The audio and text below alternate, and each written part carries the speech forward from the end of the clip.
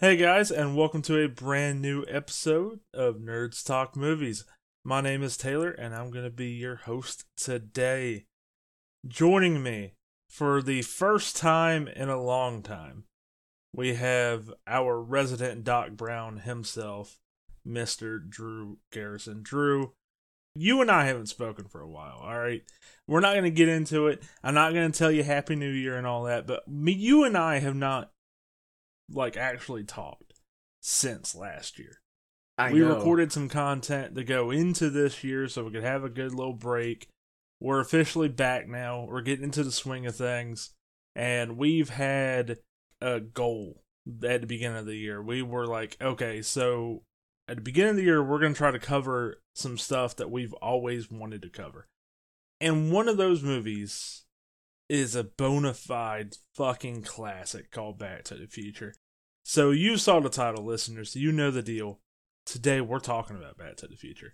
Here's a synopsis for this movie, courtesy of IMDb. Quote, Marty McFly, a 17-year-old high school student, is accidentally sent 30 years into the past in a time-traveling DeLorean invented by his close friend, the maverick scientist, Doc Brown. End quote. And here's some of the main cast for the film, along with director and writer credits. Again, this is coming from IMDb. It was directed by Robert Zemeckis. It was written by Robert Zemeckis and Bob Gale. It stars Michael J. Fox as Marty McFly, Christopher Lloyd as Doc Brown, Leah Thompson as Lorraine Baines, Crispin Glover as George McFly, Tom Wilson as Biff Tannen, and Claudia Wells as Jennifer Parker. Lastly, movies and TV shows are driven by more than just a director, writers, and a cast. There are hundreds, sometimes thousands, of people who are working hard on each project.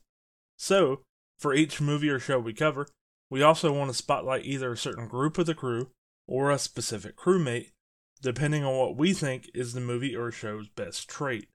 Cast members not included in our main cast sections are also eligible to be selected for this part too.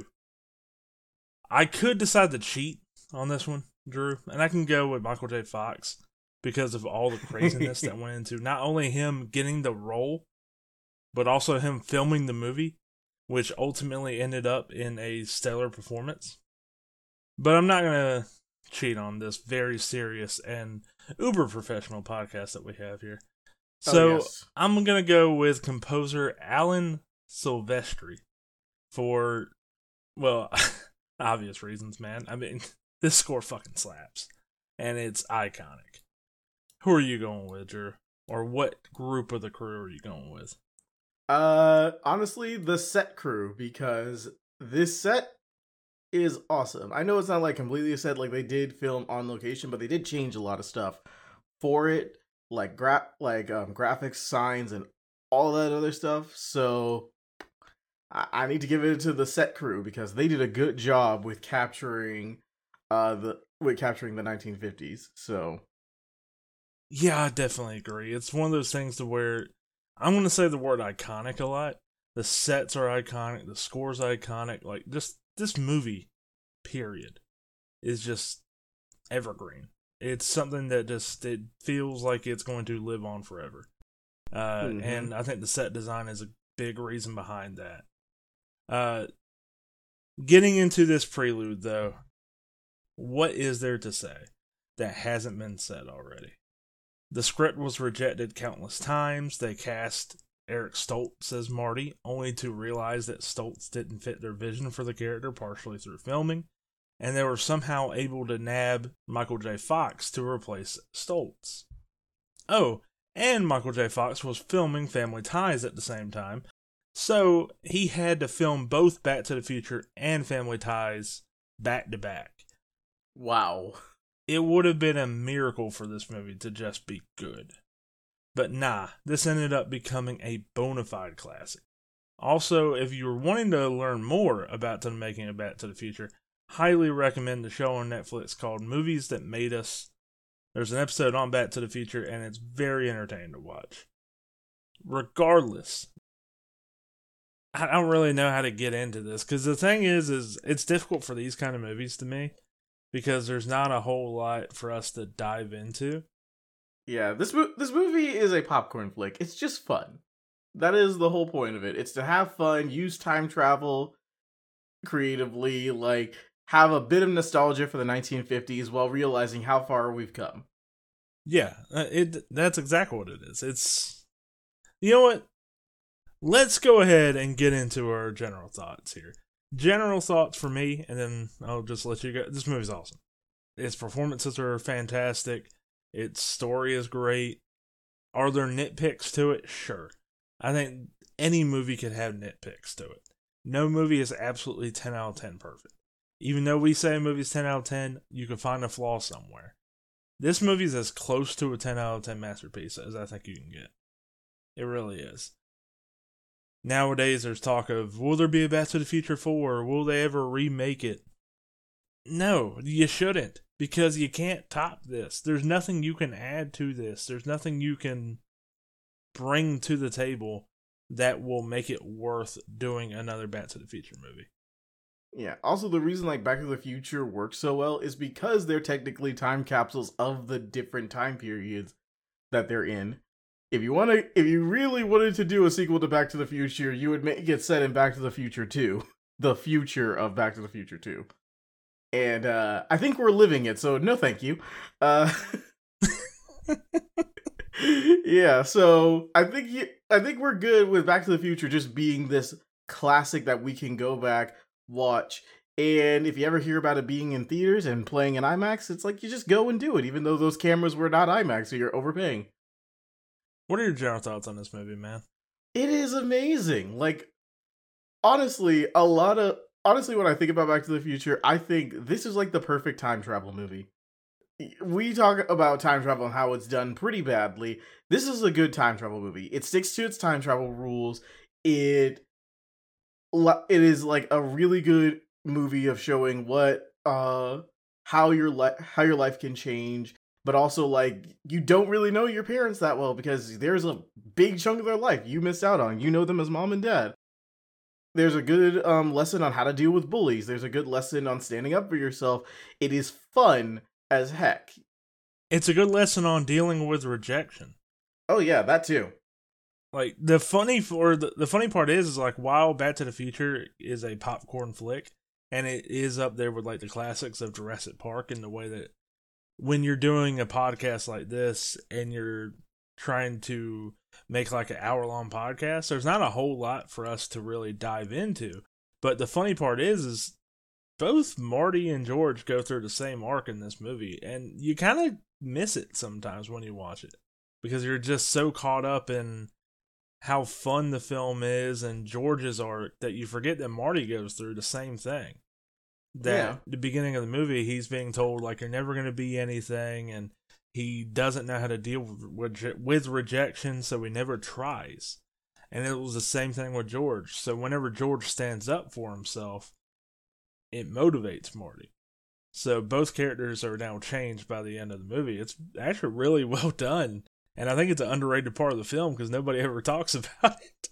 I also love the fact that Marty is saying to George everything Marty wants to say to himself.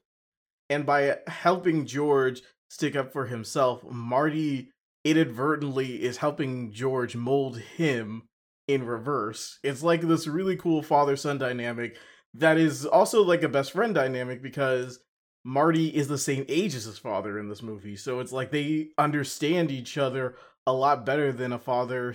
Well, not better, but it's like differently than a normal father-son dynamic can have. So it's really cool to see how it plays out. It's like I call this a popcorn flick, but it is deeper than a lot of people also give credit for. Yeah, to an extent I would agree, but at the end of the day, when the movie's over, it just feels like a complete experience, and it feels like something that you could just walk out of a theater, walk out of your room after watching, and go like, man, that was so much fun, and you're just going to remember it. And it's not in the same way that I think you're going to remember like the darker, like Oscar-worthy things that are like, oh yeah, that's trying to make you think as an audience member. It's just there to be like, hey, here's the story. We're going to have a fun time, and then we're getting out of here. Now, granted, there's 2 sequels to this that I think everybody would agree, or at least a lot of people would agree, are not as good as the first one. They're still really good movies. Yeah, it's like you can't really step up to perfection. It's like the first one is perfection. Although the second one has a place in many people's hearts, mainly because of all the memes that have spawned from it. Yeah. And I think the third one is probably the least well liked, but still pretty decently liked out of the 3.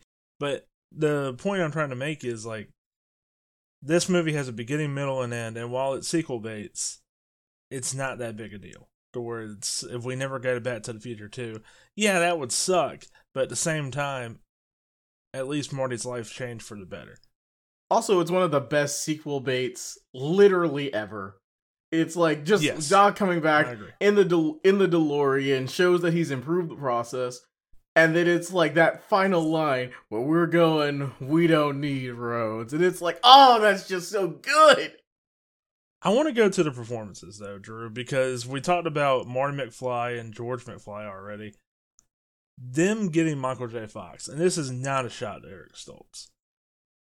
Michael J. Fox is the reason this movie is legendary. With all due respect to Christopher Lloyd, he's amazing in this movie, and we're going to talk about him and Michael J. Fox and their chemistry. But without Michael J. Fox here, this movie just does not work. I agree. It's like he brings the movie around, and it's like he has this charm and distinct way of bringing Marty to life that it really feels like you've got a great. It really feels like that you're walking through another person's life. It's like sometimes you'll even forget you're watching Michael J. Fox. You just think, oh, that's Marty McFly. It gives the movie heart to me. As a character, I don't really care that much about George. And that's not anything to Crispin Glover or the writing. But Marty makes me care. Because I really am rooting for Marty. Because Michael J. Fox does such a great job in this movie. And by that, Crispin Glover can do his thing by playing this geeky version of his dad, and he's more endearing to me because now I care. You know what I mean? Mm-hmm. And to get into Christopher Lloyd, and I felt like I was kind of just taking a shot at Christopher Lloyd by being like, oh yeah, Michael J. Fox is the star.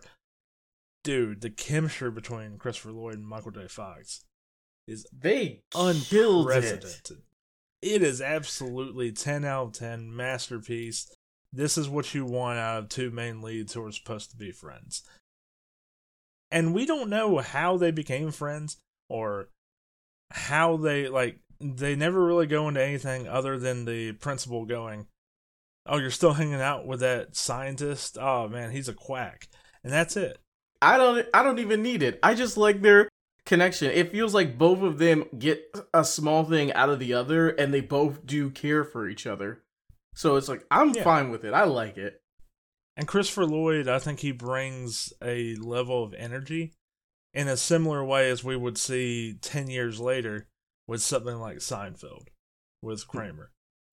Whereas in that show, you needed a character like Kramer to give the show something a little wacky. Yeah. Doc Brown's that thing that the audience can just latch on to and be like, man, he's fucking nuts. But I love it. Mm-hmm. I think there's always something interesting about a mad scientist. It's like just the thought of this person who goes against the norms, and you don't know what they're gonna come up with, but you like seeing how they act, how they process the world, and how they interact with like just normal people like Marty, and Marty being the only person who like believes in Doc. It's like this nice wholesome connection. In a way, I think Marty kind of goes to Doc for like a father connection that's different from what he has with his father, who he feels like just doesn't stand up for himself, and Marty wants to stand up for him. And then you have this guy who just doesn't care what other people say. He's doing his own thing and making cool inventions and stuff. It's like I feel like Marty latches on to that as a teenager trying to find his way. Yeah, I completely agree. And you said like Doc is somebody who doesn't really fit in the normal society, roundabout way. But I think that's also Marty. I think that's a kind of way that they don't spell it out for you, but both of them are kind of outsiders. Yeah, that's true. The both of them are kind of outsiders, and you can kind of see, like, read between the lines and be like, okay, I can see how they'd be friends. And again, we don't have to know how they became friends. We don't need a flashback. It's the writing of this is so good, and the acting from Fox and Lloyd are so good that you believe it. You believe that they're friends. And that's another reason I do not want a remake and I do not want a sequel, because they're going to do exactly what they've been doing with every other movie, regardless of studio, and explain stuff that doesn't need to be explained. We do not need to know why he chose a DeLorean for the car. We do not need to know how they met. That's exactly what they would do. They do a whole 30-minute explanation of why it was a DeLorean. A big flashback sequence of how the two met. Yeah, it would. We just don't need any of that. It's like we have the story we want. It is a great story. We don't even need a remake. No updated effects or nothing. It's just perfect. It's perfect. Yeah. How do you feel about the performances overall? I've kind of been taking up all the conversation here.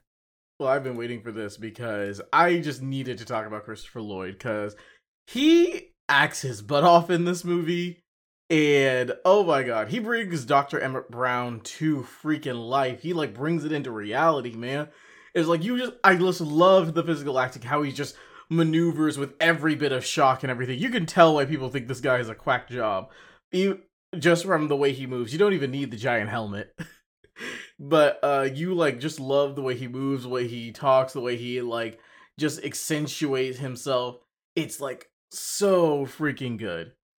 And then you also have Michael J. Fox, who is Marty, and it's like you can tell like, yeah, this is a teenager trying to hold in his emotions, but it's like he's also letting his emotions run what he's doing. It's just so good. It's perfect. And I also love Tom Wilson. And apparently, I didn't realize this, but apparently Biff's original name was Thomas Wilson. So that was honestly pretty fun to find out.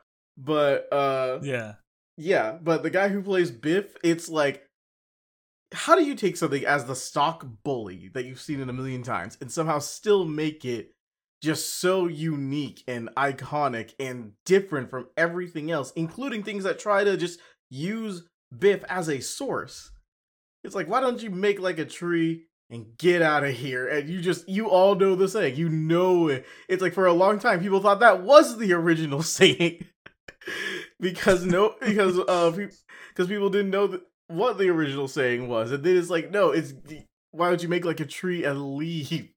And then it's like the awe thing. It's just like Biff is just such a good antagonist in this movie. You hate him, you love to hate him, and it's just like he takes the stock bully and he makes it unique. You like the stock bully Biff, and his comeuppance. You just love the comeuppance.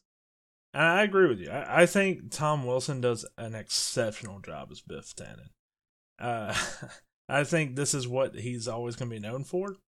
And rightfully so. He's been in some other things that I've seen. Most notably for me, DC's Legends of Tomorrow. He plays Nate's dad in a really good role. But still, even then, I couldn't help but think, like, oh no, that's Biff. Yeah. There's some performances that are just like that, right? There's some characters, like Joffrey Baratheon. I feel so bad for that actor. I really do. Because no matter what he does in his career, he's going to be known as Joffrey Baratheon. He did such a good job. And I think it's the same thing with Tom Wilson. Where Tom Wilson, no matter what he did in his career, people are going to go, oh yeah, that was Biff Tannen. Yeah. It's just how it goes. Now, originally, I did not know that Tom Wilson was also a voice actor. And then now that I know that, and I remember some of the stuff he's been in, it's like, the guy gets around. It's like he has a lot of voice acting credits. It's like, wow. Yeah. Now, we could talk about a lot of the fun moments, and we'll talk about a lot of the fun moments and our favorite moments here in a bit. But I want to talk about the time travel. Time travel is a tricky thing in movies. It's a tricky thing in television. I think this movie does a great job with its time travel because I don't think when you're doing it, I think you have to either plan out your time travel rules and stick to it. Or you do what Back to the Future did, and you just don't think about it all that much. What I think a lot of movies and shows do, and where they falter, and where people go like, "Ah, now I hate time travel," is they'll come up with a rule, and then they just won't follow through with it. They'll go against it. So the audience goes like, "No, this is fucking stupid." So with Back to the Future, while it's not perfect, I think it's one of those things that the rest of the movie, and I think you could also say that about the sequels as well, they do a great job at like propping the movie up above like some of the flaws in the time travel rules. But for the most part, I have no issues with time travel in this movie. I think it was handled very well. Yeah, I honestly agree with you on those time travel mechanics and everything. But I more or less agree with the former, where it's like you like follow your rules. My whole thing is like you don't always have to like tell the audience the rules. You know the rules, you follow it, and it's like then you know like how it's going to work out. That's how the original two Terminators worked. You didn't really know how the time travel rules worked. All you knew was that it could happen. And then in Terminator 2, it's like it fills in the final piece for you, the audience, to get. It's like, oh, it's a time loop. You can't really change anything. This was always meant to happen. In Back to the Future, it's like, okay, here are the established rules we got. Time travel is possible. You go 88 miles per hour, and you can change the future, but you are affected by said change. That's it. That is the time travel rules. Yeah. Pretty damn simple. Nothing to really go, especially for what this movie is, which we said at the top of the show, it's a popcorn flick, and this is not a shot to it. And when we say popcorn flick nowadays, I think it has a connotation like it's, like a Fast and Furious movie. No, see, popcorn flicks previous to Fast and Furious movies and those kind of action films weren't like that. They didn't have the connotation. They just weren't taking themselves too seriously. They cared more about the story and the characters. Exactly. Anything else. So, yeah, man. I think it's a thing where they do a great job with the time travel.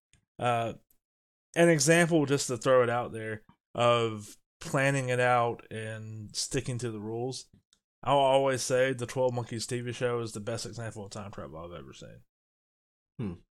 Because they literally, I believe that they planned it out from the jump and knew exactly what they're going to do from the get-go, which is a fantastic way to go about it, instead of something like, for example, CW's The Flash. Don't even get me started on the so many time travel rules broken, and they break them in the same episode they establish them. And when they set them up, you go like, man, that's a cool idea. Just stick with it, and we have a good concept here. And then they break it later, and you're just more frustrated. Yeah. Because now you're going like, okay, nothing matters. And now there's another Earth, so yeah, nothing really matters in this show. Unless an actor wants to leave, then all of a sudden, then we can't bring an alternate variant into the show. Yep. So, yeah, that's what I'm saying. Like, Back to the Future, it doesn't go into like convoluted BS like The Flash. It doesn't go into meticulously planning it out and getting uber serious like 12 Monkeys, the TV show. But it's somewhere in the middle where it's like, hey, you know what? Here's the rules. Don't worry about it too much. We want you to care about Marty McFly getting back to his time. That's it. By the way, if you want another good time travel series, it is a very short series. It is animated. It's called Steins Gate. Would highly recommend, Taylor. I have heard that. So I would definitely need to check that out. But what do you want to talk about next? I want to talk about Marty interacting with the young Doc. Because as much as I love Marty interacting with his father, I like how Marty interacts with the young Doc Brown before. It's really, because it's like, it really is, shows how much Marty does look up to him when he's talking to him and telling him about like time travel, everything, and also how Marty just really wants to save his life. it's because it's always hanging over you. It's like, oh yeah, the night Marty took the DeLorean and traveled back to the future was the same night that Doc died, and it hangs over Marty, and Doc refuses to listen to him because of possible changes to the timeline, and Marty just like it's like this huge heavy heart thing when you're going into the finale, knowing that whether Marty succeeds or not, it's a possibility that we won't see Doc again, and it's so freaking sad. And it's so freaking sad. And I love Marty just trying to come up with a million different ways of trying to save him.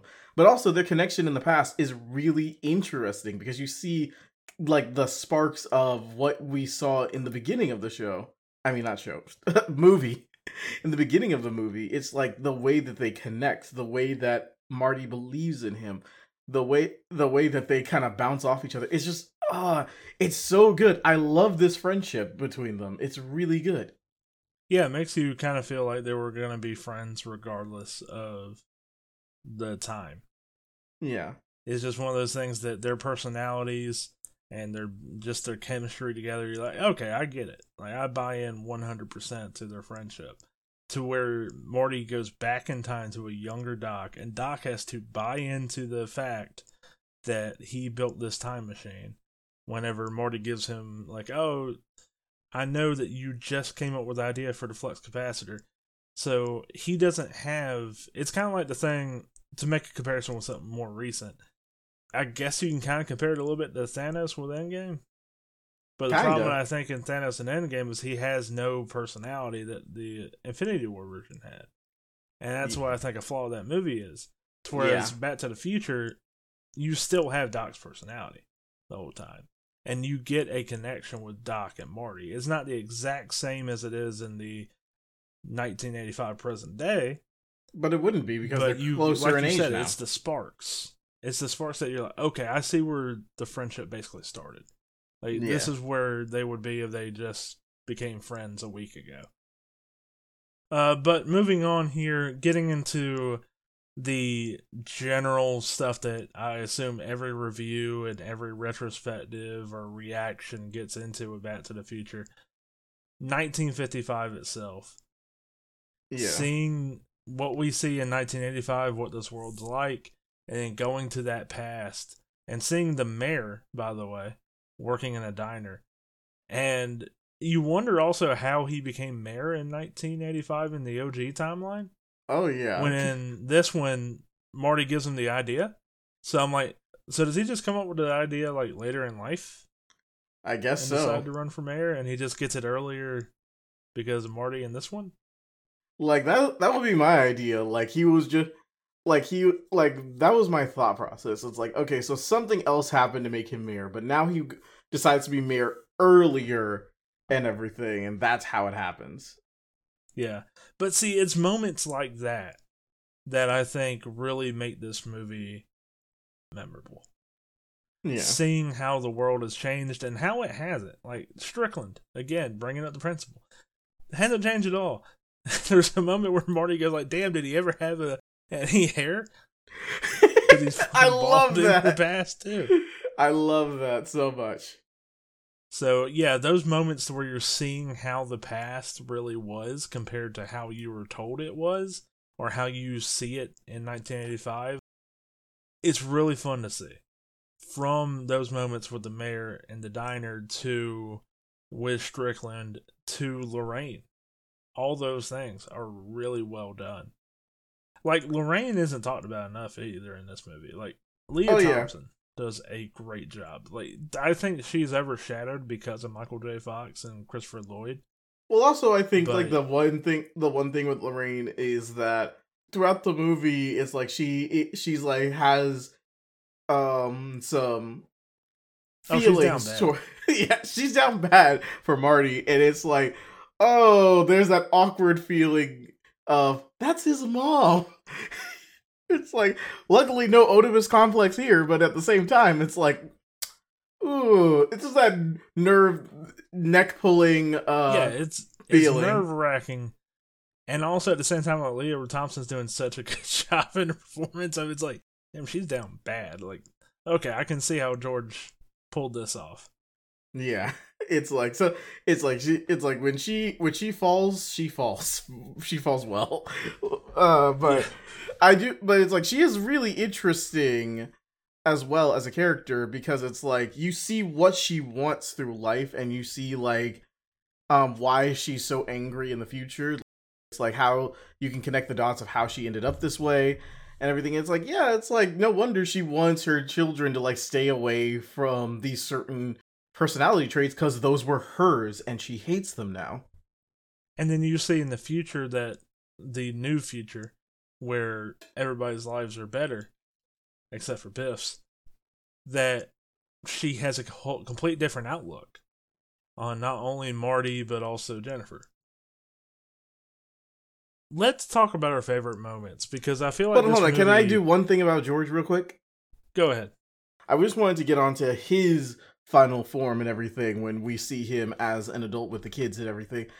It's like it's really cool to see how nonchalant George is. Like being confident has changed him for the better, but it hasn't changed him. He's still a nice guy through and through. It's like he wants the best for his kids, but he's also like it's like he's not helicopter dad or anything. He's not like spineless, and he's still just doing what he did in the original timeline. Only he's more successful at it. He's just making a life for his family. Dork. Yeah, he's a dork. He's a confident dork, and I love him. He decides to, because of the arc that Marty and George both go through, that we talked about at the beginning of the podcast here, that Marty teaches George, like, hey, stand up for yourself. Don't worry about rejection. Just go for it. And then he finally goes for it. And we see the outlook. Like, he's become a successful writer. He got the woman of his dreams. Like, he won. And then you see with Marty, George did the same thing for him. And we would see he has a different arc in the last two movies, but I can't really blame the sequels for that because you got to come up with something at that point because you already put Marty through an arc in the first one that he completed. Yeah. Also, like, I don't blame the sequels with the way they went because technically we're not dealing with the Marty of the new timeline because this Marty doesn't fully remember everything. It's like he only remembers his original life. So having him go through the arc of him becoming the Marty of the new timeline, it's like that's a really cool way of having Marty go through his stuff and everything. And also, like, I love the callbacks and everything that the sequel does because they're done for a different reason. It's like now it's like, okay, it's Marty needing to like finally go through the final bits of his arc that weren't completed in the original movie. See, I'd argue it is, and they gave him another character arc entirely. To whereas he dealt with rejection, or dealt with his fear of rejection, to where it's now him learning to, hey, I don't have to be the hero in every situation. I don't have to be the guy to stand up in every situation and, you know, again, be the hero. To whereas we see throughout the sequels, it's that, hey, nobody calls me chicken. Now, I think the reason Marty's like that is because of exactly what you were saying. This is the old OG timeline Marty. That the way his dad is this spineless coward. So he wants to be the opposite of that. Yeah. So it's two very good arcs that Marty goes through throughout the trilogy, but it's one of those to where I think it's two separate arcs, if that makes sense. It felt to me they completed this movie, added on a sequel bait at the end, went like, all right, well, we got to come up with something for Marty to do. We got 2 more movies. We can't just have him doing stuff for no reason.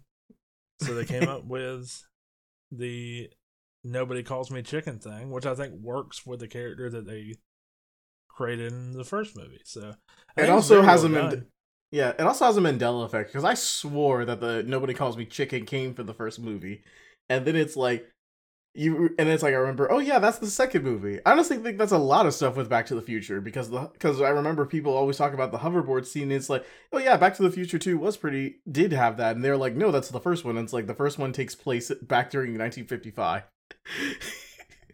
It's like I think like the two movies all the callbacks to him skateboarding through the town square. It's done so many times that they just blend together. Yeah. It's really funny, but it's really cool at the same time. I love it.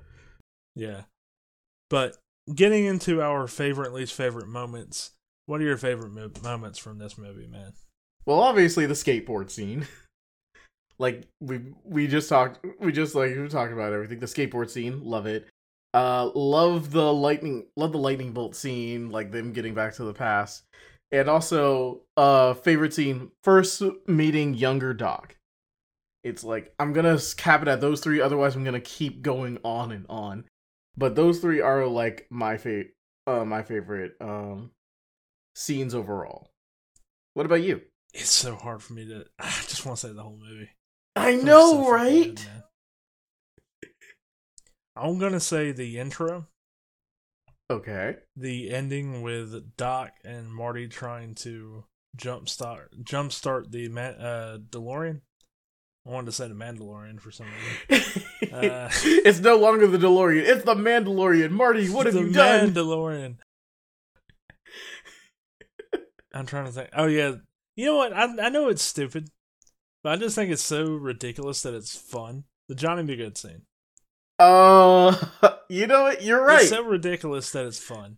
It's not Michael J. Fox singing, or I don't even think it's him like doing the guitar either. Even though I think Michael J. Fox did play the guitar at one point, but at the same time, it's just it's not him, but it's him finally getting the chance to go all out. Yeah. And it's at that point where George finally stood up for himself and Marty finally got the chance to face the possible rejection. And when he was ultimately rejected by the students because he went too far, he was fine with it. Yeah, and I just love the line. I just love the line. It's like, okay, guess you guys aren't ready for that, but your kids are gonna love it. Your kids will. Yeah, your kids are gonna love it. That was great. But yeah, man, I would say those were probably my three favorite moments in the movie. Yeah. I know we're reaching the end, but I did want to talk about one other thing, and this is kind of like with the Back to the Future franchise as a whole. I love the movie posters that they made for this thing, especially as they're all kind of the same poster with just constantly adding a new character. But they're creative. That's the funny part. Like, you look at movie posters today, and they're so uncreative and just like, go look at the Madam Web poster. Anybody listening, Drew, whenever this podcast is over, go look at the Madam Web poster. And you're going to look at it and be like, I could have done that in 5 minutes. So why don't you just hire me? Yeah, I think I've seen you look I think at I've the Back seen to it. the Future one. It's so simple. But it speaks volumes. Yeah. And yeah, it just, like you said, it speaks volumes. Like, it's really well done. Yeah, and I remember the Madam Web poster. By the way, it's like oh, that's Spider-Man poster number 149. Thank you. Yep, that's exactly what it is.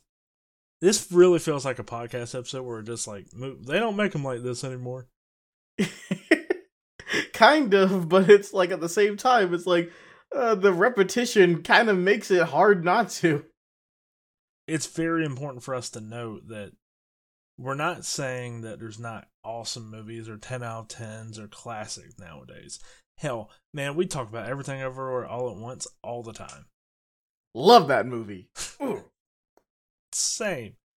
I talk about The Nice Guys all the time. I think that's a top tier movie. I really do. Mm-hmm. I think there's a lot of other amazing recent films as well. Oh, yeah. But it's something where you're seeing this constant stream, and I think it's also because of where we are now, where we have Netflix and Hulu and Max and Peacock and Paramount Plus, and I'm trying to come up with another one here.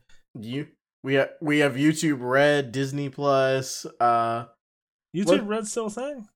Yeah, I don't think they have much original content anymore, but it is still a thing. I promise you.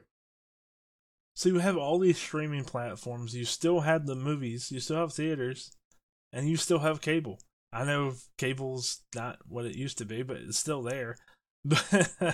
So you have the access to whatever content you want.